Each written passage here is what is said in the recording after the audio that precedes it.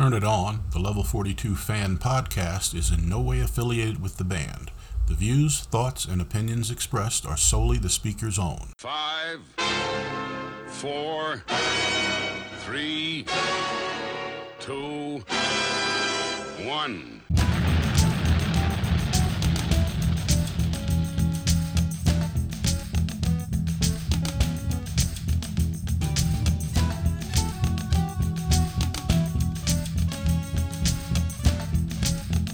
Welcome to Turn It On, the Level 42 podcast. We are here in our typical trio from here in the U.S., here to talk the time away with all things Level 42. Mikey Payne, say hello. Hello.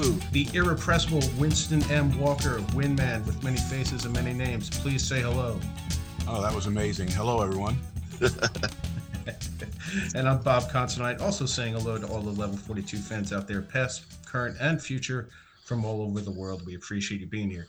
So, Mikey and Winston, before we get to our special guest today, I know we've had some loose discussion about today's episode, but I'm going to call an audio on two matters. Audible, I should say. We're going to call an audible on two matters. One is we're recording this today is Veterans Day here in the U.S. So, as you have both wonderfully served our country, I would like to very heartfully thank you for your service, and thanks for being fine, upstanding young gentlemen. Thank you very much, Bob. You're That's welcome. really kind of you. Thank you. You're welcome. Okay. And two, I'm going to put you both on the spot, as this is the Level 42 podcast.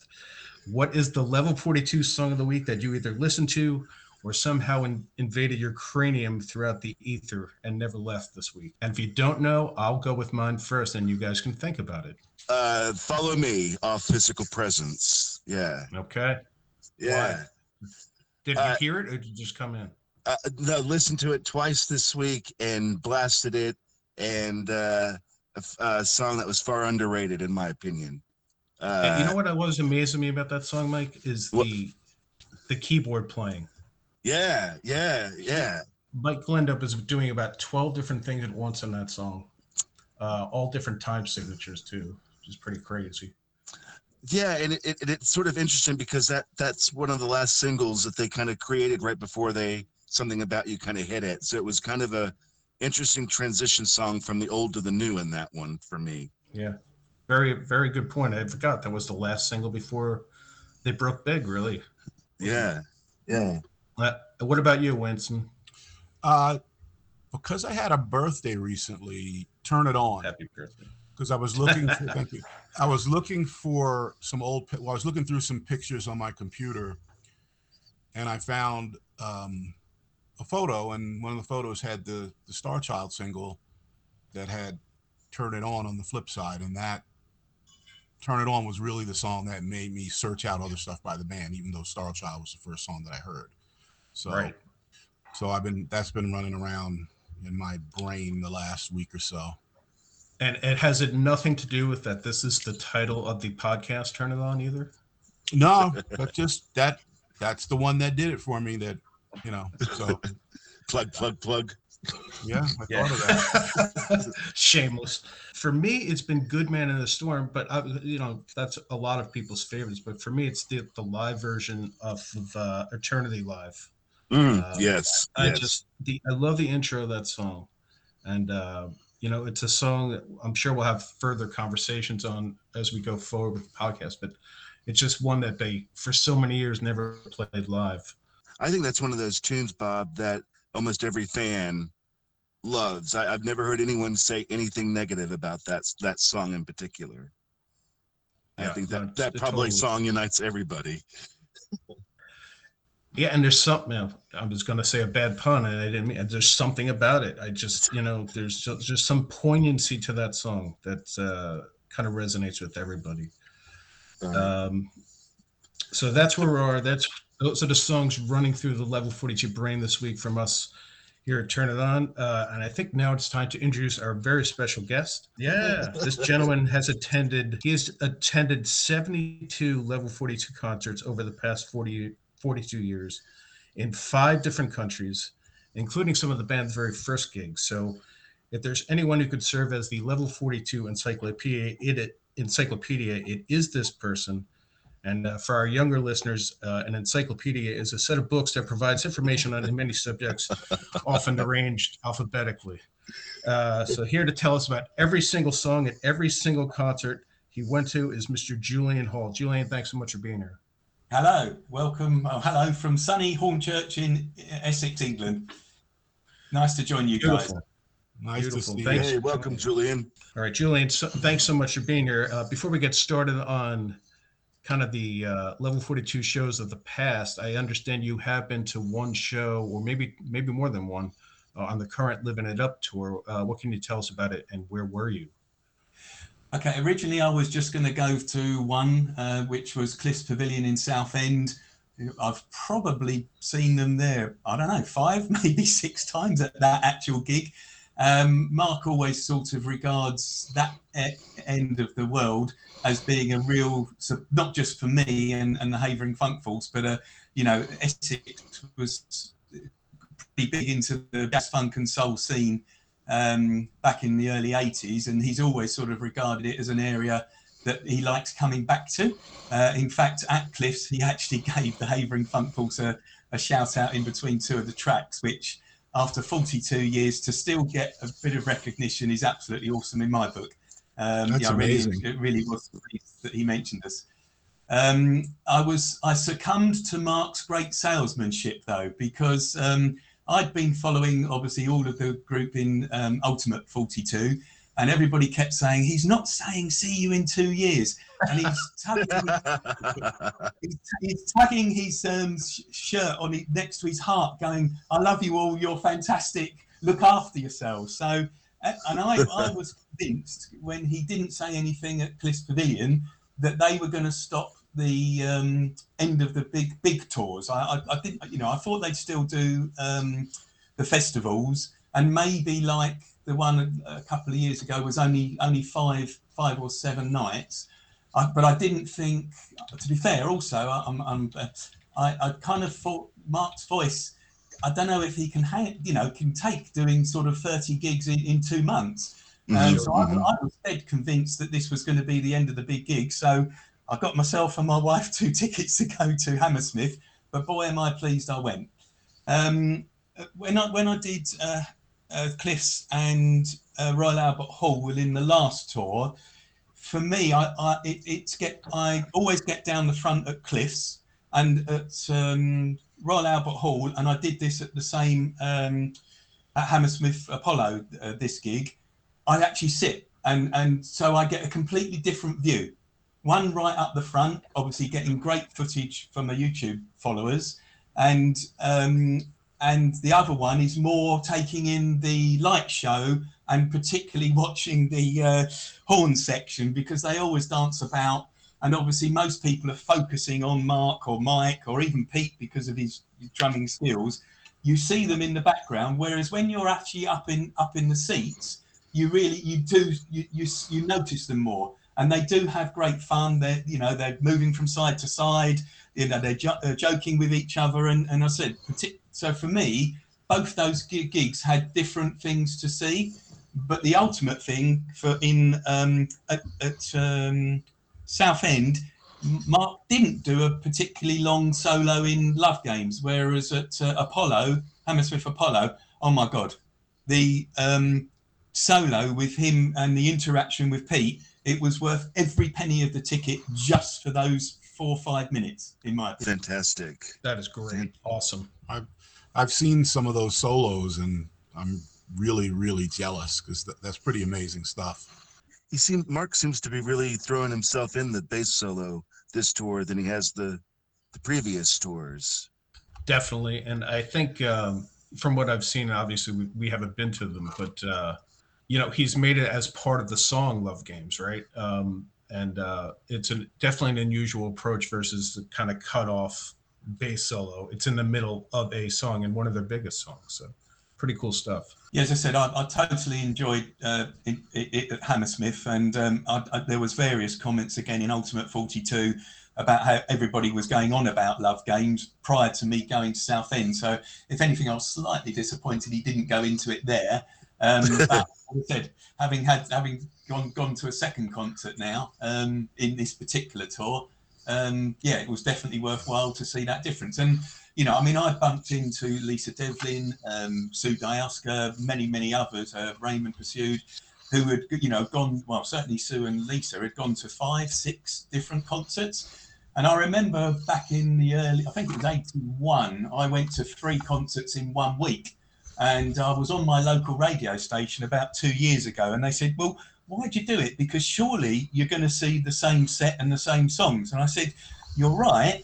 But in my 3 going back in 81, on the way to University of East Anglia, we lost our way to where it was, and we stopped and asked this a guy from Norfolk, you know, where is the University of East Anglia? And he went, well, you go round that roundabout down the road. And that gig, I actually remember more about this guy, his very Norfolk broad accent, than the actual gig itself. Right. Now, at Ipswich, which was, I think, either the next day or the day before, we arrived late, and I managed to push my way down to the front. I think Mark had just finished the 3rd song. He saw me and went, Jules, you're late tonight. So that's what I remember that gig from. Hammersmith was where Mark, we went backstage prior to the gig, and that's when I swapped T-shirts with Mark and got his Level 42 T-shirt. We presented him with a Havering Funkfuls T-shirt, and he wore it on stage for the whole gig. Now, I got to tell you, That's unreal. How many superstars, if you like, would wear one of their fans' T-shirts on stage for a whole concert? The one thing I wanted to ask Julian is, you know, when you go to gigs today and, you know, you've got 42 years of, you know, experience, do you kind of go back to those days in your mind when you're at the shows now? Like, are there constants that you're reminded of back then that happen still today? No, because obviously the fact that you've now got that brass section. So today, you know, from however long they've now been, I think they've all been together now since, is it about 2012, if I remember rightly? So they've been, as the format now, I think it's been going, well, certainly with Sean Freeman anyway, and then obviously Dan and Nicole joining. So I know it's a different concert because of the extra people involved. You know, taking away the fact that obviously Boone and Phil aren't there, I know it's a different concert. It's Level 42, and they're going to do the songs that, particularly in this tour just gone, I was so pleased to see, you know, Love Meeting Love and tracks like Almost There. You know, those tracks. Yeah, I suppose that question you're asking me, is it as good as seeing those tracks? Well, obviously back then the band was so raw. You know, it is a more polished presentation, if you like, now, because that's the way things have gone. Sounds, you know, the sound systems are obviously a lot better. You know, when I first met them, you know, they were 4 guys, three of them from the Isle of Wight, that were beginning to sort of tour around places, and everything was new to them. And but what made me start following them was the pure exhilaration, I suppose is a really good word. You know, you were standing there and you just saw these guys giving 120% to even though the first gig I went to, I would say there was 80 people in the crowd, they still gave it everything that they had. And I think there was either 8 or 10 of us, the Havering Funkfuls. And essentially what happened was that they finished the gig, and I asked one of the stagehands, do you mind if we go back, you know, can you just ask them if we can come and say hello to them? When we got backstage, it was them asking us about us and not us asking about them. You know, Mike, Boone, Phil, they were like, oh my God, if you guys hadn't come to this gig tonight, it would have been so boring. You know, what's all this Havering Funkfuls last? And essentially all it was I lived in Hornchurch, one of my mates lived in Harold Hill, and another one lived in Upminster, but we were all within that borough of Havering. So we just decided to call ourselves the Havering Funkfuls. We all had black T-shirts with, you know, Havering Funkfuls on the back and our names on the front. And they were like, well, what's all this then? And, you know, that's basically where it all began. You know, that they were so interested in who we were and what we were doing. Yeah, that doesn't happen every day, for sure. No. Awesome. You kind of just said it. But I wanted to see if you could describe what the vibe was in the early gigs. You know, how did the band sound? You said they were really raw. You know, what was the reaction of the crowd, and who back in Britain's 1981, who would have gone and seen Level 42? Right. Well, I mean, as I said, we were heavily into jazz, funk, and soul. We used to go to what's called the Case to Soul weekend. So essentially, Level 42 didn't really, if you're looking at sort of like Shack Attack, if you like, which I know that they did play on one bill together. I think that was at Hammersmith Palais or something like that. Light of the World, groups like that. Technically, they were not. I can't call it jazz funk, but because of Mark's bass, they almost had their own little niche, if you like. But every DJ or whatever still sort of banded them as jazz funk and soul.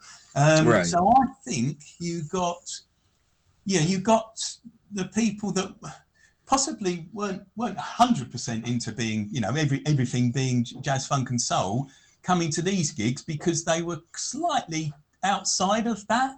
I mean, certainly wouldn't to say a rock band, but because of, Boone's guitar playing, the bass going, they were, technically of their own niche, in my opinion. And there's the fan club, or those fans that turned up in those days I think they were just pleased to see something slightly off the charts of what everybody else was doing. More original, in a Yes. sense. Yes, I believe so. Yeah. Yeah, and you also just said, you were really, I can't imagine, it would have been amazing. You were really fortunate to meet Mark, Mike, Phil, and Boone. I was just curious, what were your initial impressions of them, when you interacted with them, and did you really think that Level 42 then would make it, quote, make it big? Probably not at the time, because, as I said, they had this slight niche element of what they were doing at the time. But obviously, as the years went on, when you start going to Living It Up, Lessons in Love, obviously they're different from what they started as, and that's potentially why the fallout happened with Phil, because he didn't want them to become a slightly more commercial band. But obviously Mark was technically already sort of, taking the helm, if you like, again, in my opinion.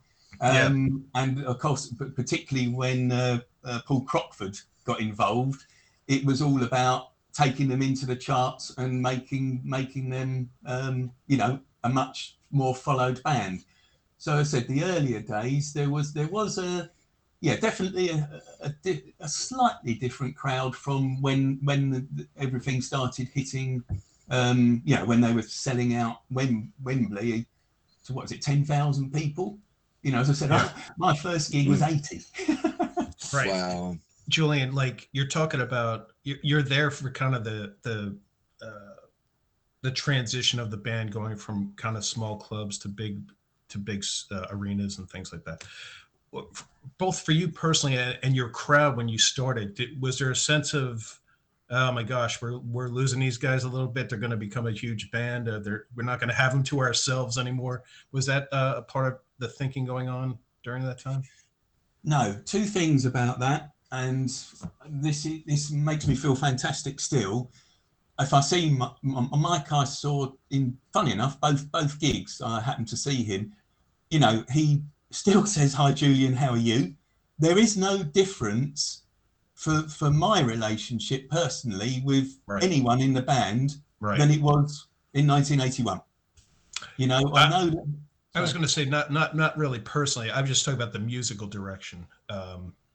Was there any kind of feeling from the hardcore who had been there at the beginning that we're going to lose these guys? It's not going to be the same, I guess. There's possibly some fans that may have drifted off when they started to go more commercial. I'd got to such a point that if they chucked out Nelly the Elephant with a bass line to it, I would have still gone and bought the single and bought the 12-inch and then bought the picture disc, Right? because I was so immersed in the band now. So Right. it didn't. Yeah, it got to a point where it kind of didn't matter what they produced.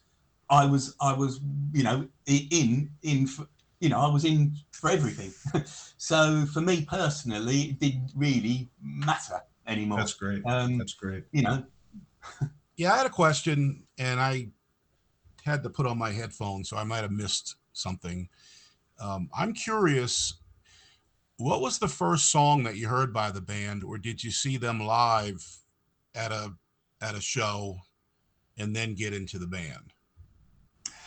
right. Well, how this all started was around January or February '81. I walked into my sister's bedroom and she was playing a 12-inch that had a blue and yellow label in the middle. And I walked in and I said, "Oh, blimey, who's this? I really like this." And she said, "Oh, it's a new band called Level 42." And about 6 weeks later, I happened to be looking through the Ilford recorder and spotted a really small advert that said Level 42 were playing at Redbridge Tech. So essentially, my sister is actually to blame for the 71 gigs and the 42 years later. Um, but yeah, I sort of go. So What I was only that knew. song? Sorry, What was the song that she was playing? Love Meeting Love. Oh, awesome. That was the blue and yellow, right, Yeah, Julian? that was on Elite Records. Yep. Oh, wow. Yeah. That's So great. And so it was actually her, and then fate took its hand that I happened to spot this very small advert. I thought, oh yeah, that's that band I liked when when I walked into my sister's bedroom, and essentially that is the right. start of it all. You know what's amazing, Julian, is you hear that song, and it's a ballad, really. Love Meeting Love. That's the first that's your first introduction to them, and then you go to see them for the first time, maybe with no preconceived notions, and properly have your face melted off by these guys playing 100 miles an hour. I wonder if it was a big surprise if you even remember your first reaction to them playing. Well, as I said, all I can remember is us 10 or 8 or 10 of us all sort of jumping up and down and giving a bit of whoa, whoa, whoa. And I think, as I said, that's what also made us sort of stick out from these 80 odd people. Right. We were 10% of the audience, and the others were at the back of the hall drinking 50p pints because it was it's not even a uni. I mean, it's a technical college. It's not a university. Right. And I said, we're up the front, responding to them. And I think, as I said, that's why I think they were so pleased when we went backstage to chat to us, because we'd fed off their energy, but we'd Yeah. given it back to them. Yep. No, that's great. It's amazing stuff. Yeah, I didn't get to hear that song until years later. Yeah. For me, it was Star Child. Maybe a year later, I flip it over and hear "Turn It On," and then I go, "Ooh, I got to find the album." And I didn't. The first album I found was "The Pursuit of Accidents," and then at that point, I was like, "Oh, I'm getting everything I can find," and that's probably when I was able to get "Love Meeting Love." But that's an amazing story, because I don't know if I've ever had an experience of seeing a band that I love that early in their career. Right. They were pretty much, when I went to concerts as a kid, pretty much just established bands who had had a few releases, maybe a few albums, big on the radio here in America or the New York area where I grew up. So that's pretty amazing. Well, funny enough, at Cliffs, I stood next to a guy called Dave Redden, who was a member of the Havering Funk Force. And he seems to think that when we saw them at 06 in Southend at the end of '81, again, when we were backstage, they were showing us either an album cover or 12-inch cover, and I think it was actually the Lady logo that they were, and we sort of said, "Oh no, the one with the Lady logo." Whether we had any influence on it. But again, it was that early. That, as I said, they hadn't even sort of got to that stage, I think, of putting everything together. And I said, I personally don't recall that, but I said Dave reminded me, and he's adamant about it when I saw him at Southend, that they were showing us, like an album cover or a 12-inch cover, and saying, which one do you think is going to be better? But I said, to be honest, I couldn't remember which song it was. Right. You know what's amazing, Fantastic. Julian? I was thinking that you've been one of the few people who have seen like songs like "Nothing More to Say" live. You know, these are things that we only have through the miracle of cassette tape. I feel like you don't recall like a song like sticking out that you no longer hear, do you? Do you actually remember "Nothing More to Say" being played? No, no, I can remember. And I will give Mike a plug here because obviously his YouTube channel throws out all of these early gigs in their entirety. So Mike, thanks Right. for what you do on your YouTube channel Absolutely. for promoting the band, and but you again take me in particular back to some of the gigs that I was at, and and again. I will just go back to that word pure energy because that's what it was. It was they were just enjoying themselves, so we were enjoying ourselves in the audience. It's simple as that. Amazing. I gotta ask you, Julian, what's your favorite album? Hmm. Well, probably the early tapes. Favorite tune? Hmm. Fun enough, well, it's definitely Love Games, 100%. Purely because for them, also, it was now a turning point for them. Also, we always, when Mark goes, as I watched your face, we would always go, whoa. And Mike, you've listed the Woolwich show that was obviously recorded for Pursuit of Accidents, but I've listened to the whole thing. And if you listen to that in Love Games, you can hear us going, whoa, when he's I, likewise, I think, what was it? So it was the Coronet at Woolwich, wasn't it? And then yeah, yeah. Reading. Yeah, Reading, I think I've even heard us on that one as well, but only when you uploaded the whole of the gigs. You should have gotten Yeah. credit for that, Julian. uh, Oh, the two, physical presence shows. Yes. That's right. yeah, yeah. So yeah, that Uh, was my first live. Besides like a dodgy bootleg cassette I bought through Record Collector magazine, oh yeah. I got that album, and I was just, that was the first true live experience, other than the odd B-side live track that they threw out, but just to hear a full gig in really good quality, that just blew me away. I got to ask Julian. I'm sorry to trip over the mic. Oh, you're fine. Go ahead.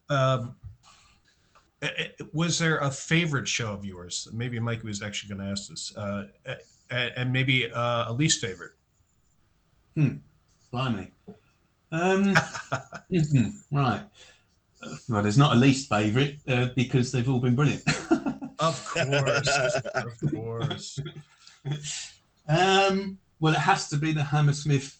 At the end of '81, where I'm watching the guy and I've got photos of Mark King when he turns his back with Havering Funkfuls on the back of his t-shirt.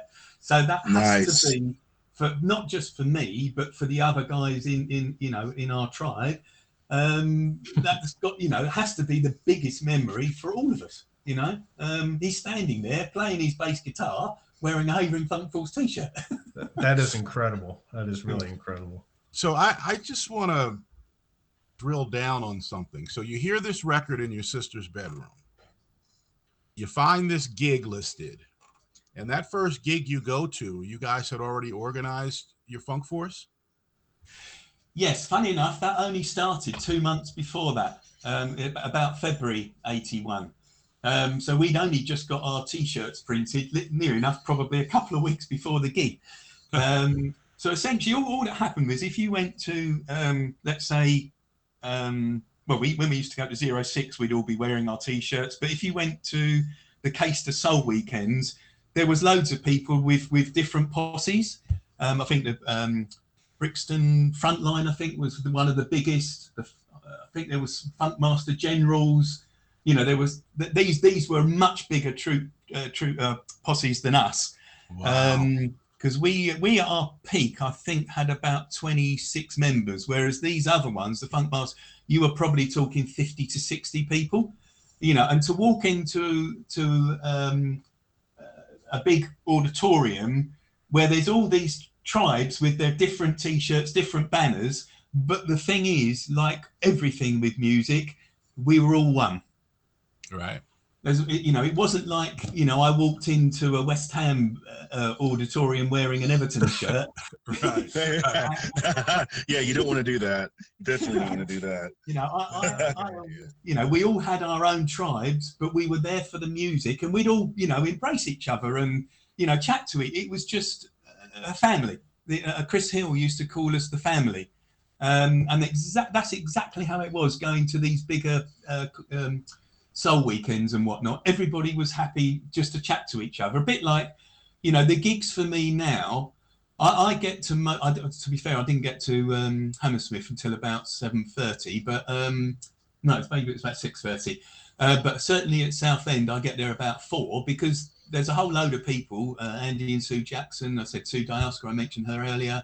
Yes. Jackie Lawrence. There's a whole load of us that meet up, sit down, and talk level 42 stuff.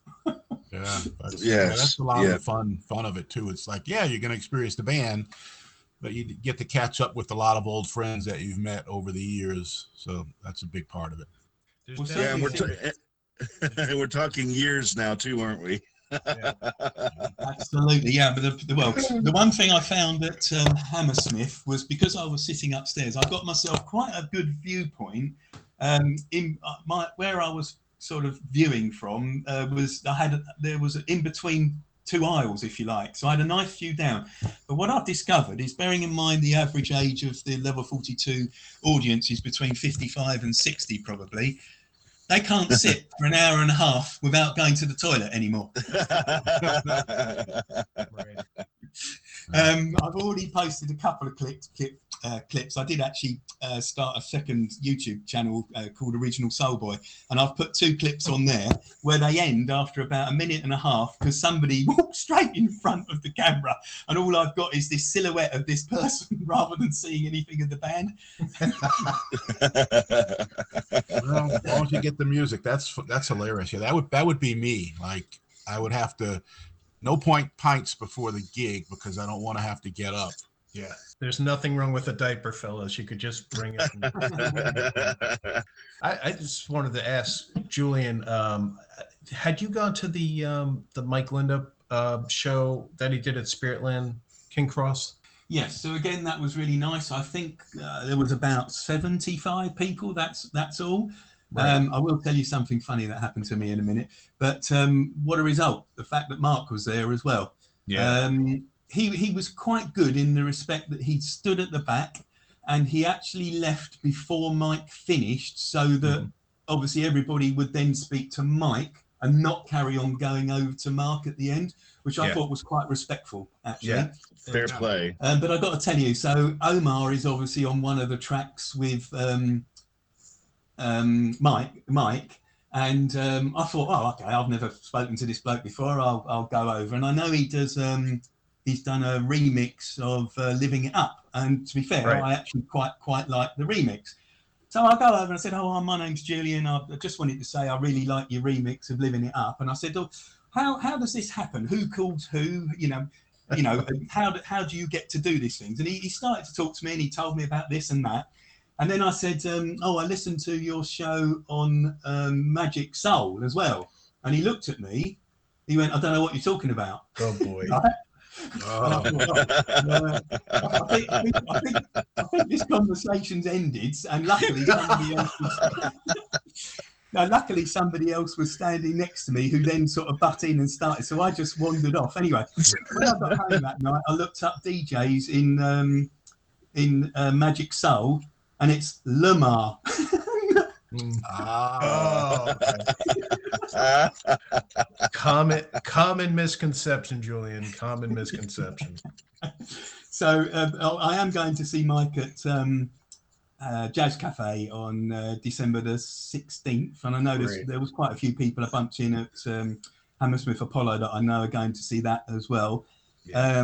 So again, this time, whether I speak to Omar again, I don't know. I bet he remembers you now. Yeah. Oh yeah, he'll be looking at me going, "Oh, it's that twat again." He'll put on a name tag.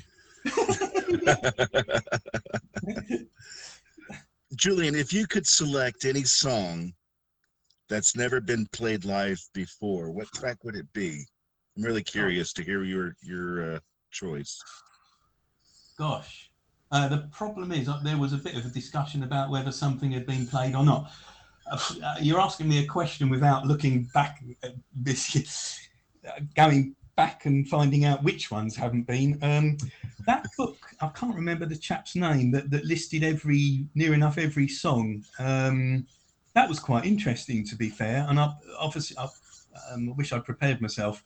It said there was a guy that produced a book about a year and a half ago that listed every song and gave you the sort of background of when it was played and That's everything. right. Yeah. Oh yes, it's On Track. On track. On Track, level 42, every album, every song by Matt Phillips. That's the one. Yes. Now, to be fair, I actually went fishing one afternoon and pretty much ploughed my way through that, and again found that quite interesting. But I can't, the problem is you're asking me a question. I'd need to actually go back and find out which songs hadn't been played live to answer the question. I have No one worries. that as a follow-up. Then this one you probably will know. What song do you won't care if you don't ever hear it again live? Well, I suppose Rocket. I like Rocket. I don't know. I don't know. I don't know why there's so much. There's a lot of people who feel that way, Julian, and I actually kind of like that song. Well, I'm in the minority on that, I think. You are, at least here you are.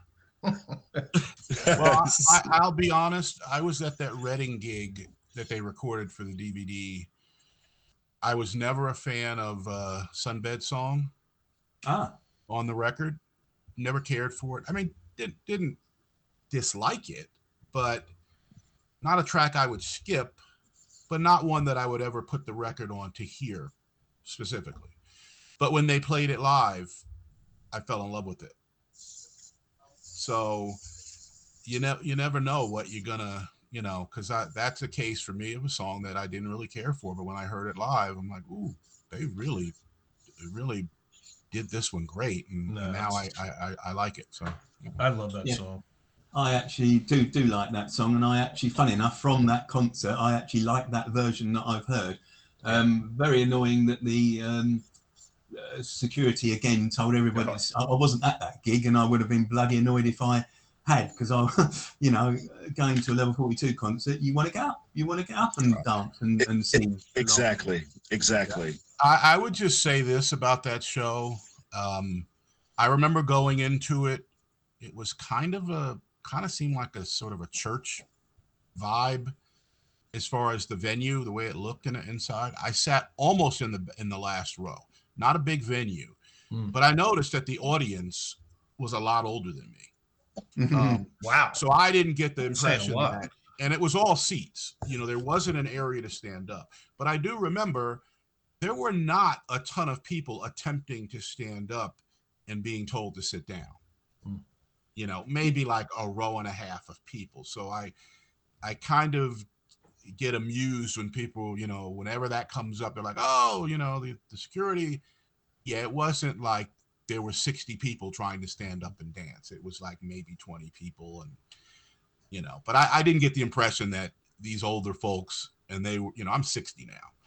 I was not 60 then, obviously. Right.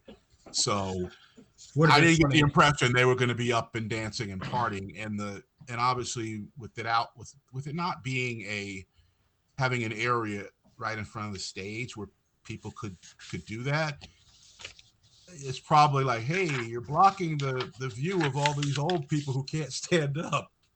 So, but I get it, but I enjoyed that show so much. So it didn't bother me that people weren't able to dance, but I wasn't a guy that was at the front that I would have that opportunity anyway. Well, they probably shouldn't have give communion in the middle of that show either. That was good because the old folks needed a break. So right.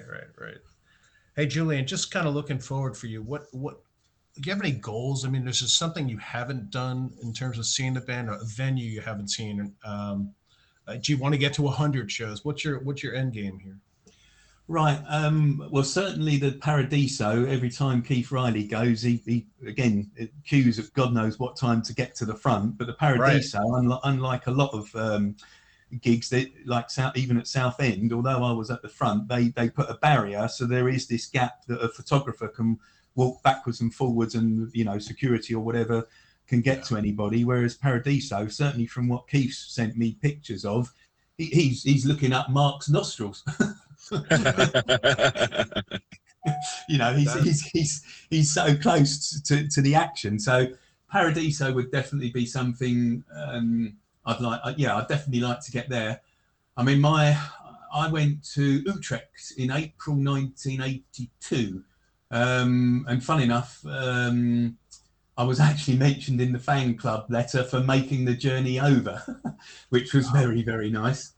Um, I met both Ria and Pia actually at Wow, that gig. that's amazing. Wow. You said Utrecht. I'm thinking 90s, but like 82. Wow. Yeah. That's That's unreal. amazing. That is. I think when I saw them in California during their last tour, one of the shows, the Belly Up gig, was the stage was maybe a foot off the ground, and we were right up against the stage. So anyone Oh, could have cool. literally just jumped on the stage. So I have pictures of that, and it's like, I could reach out and touch, you know, Nathan or Sean. That's how close you were. That was a great experience.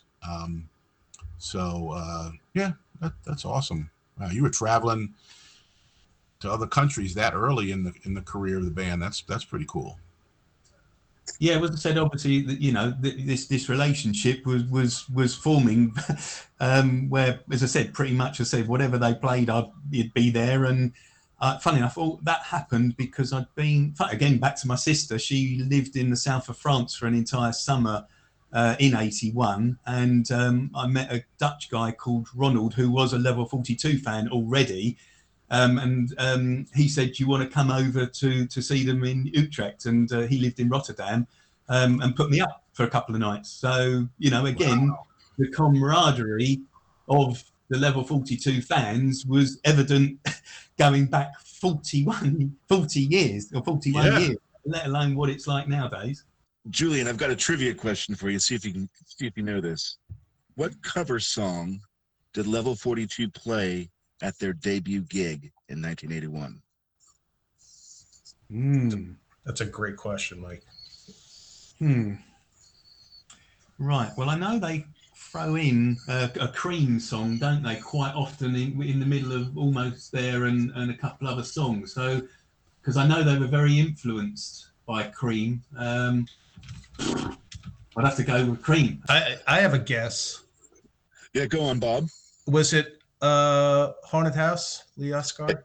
Exactly. Haunted House, Lee Oscar. Yes. Wow, pretty cool. Yeah. So I was just curious if you heard that in one of the early shows, Julian. Uh, Haunted House by Lee Oscar. I don't recall it. Aye. And the last thing I wanted to ask you, Julian, is what, considering the last 41, 42, 43 years, what has Level 42 meant to you? Well, believe me, when I went to the Redbridge Technical College, I never thought I'd be talking to people in America on a podcast 42 and a half years, 42 and a half years later. Right.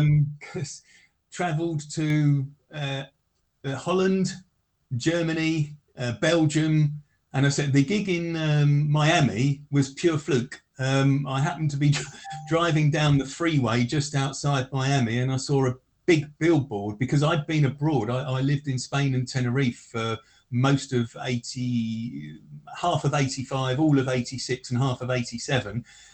So technically, I'd stopped, receiving fan club letters, and when it went AWOL a little bit. but said driving down this freeway, there was a big billboard saying Tina Turner playing at the Miami Bowl, I think it was, and down below in smaller letters, supported by Level 42. Yep. So I managed to get 2 tickets. Well, no, I was on my own actually. I managed to get a ticket on my own. But one of their stage hands called Dave, I recognised him, went up and I said, "Hey Dave, how you doing?" Blah blah blah blah blah blah. He said, "Oh, do you want to come and say hello to them?" so I was actually backstage with Mark and Mike as Tina Turner went on stage. Wow. Hey, was this what, November of 86, 87? 87, November 87. I think it's November the 8th off the top of my head. Yeah. I was going to say that November because I remember hearing, I can't remember if I read it or if I heard it in an interview, but Level 42 actually had Thanksgiving in America with Tina Turner. Ah, okay, right. I would imagine they were shocked to see you just show up. Yeah, really. Who's this guy? Well, I think it's bloody hell, not him. We can't go anywhere. Yeah, I'm wondering if they've ever said, hey, Julian, maybe you need a hobby or something. Has any one of the band members said anything like that to you? Right. On one of my, it's either an album cover or a 12-inch. I think Mark's put "Leave Us Alone." That's great. That is great. Well, on that note, we're thankful you've been to all those shows, Julian, because it's great to have a resource, both to just talk to and stuff that you've written and posted on YouTube that we can all go back and reflect on. It's awesome that it's there. If anybody wants to go check out Julian Hall's YouTube page, I believe it's Julian Hall at Julian Hall Level 42, all one word, no spaces. Julian, thank you so much for being here. We really appreciate it. Yeah, this was great. Thank you very much.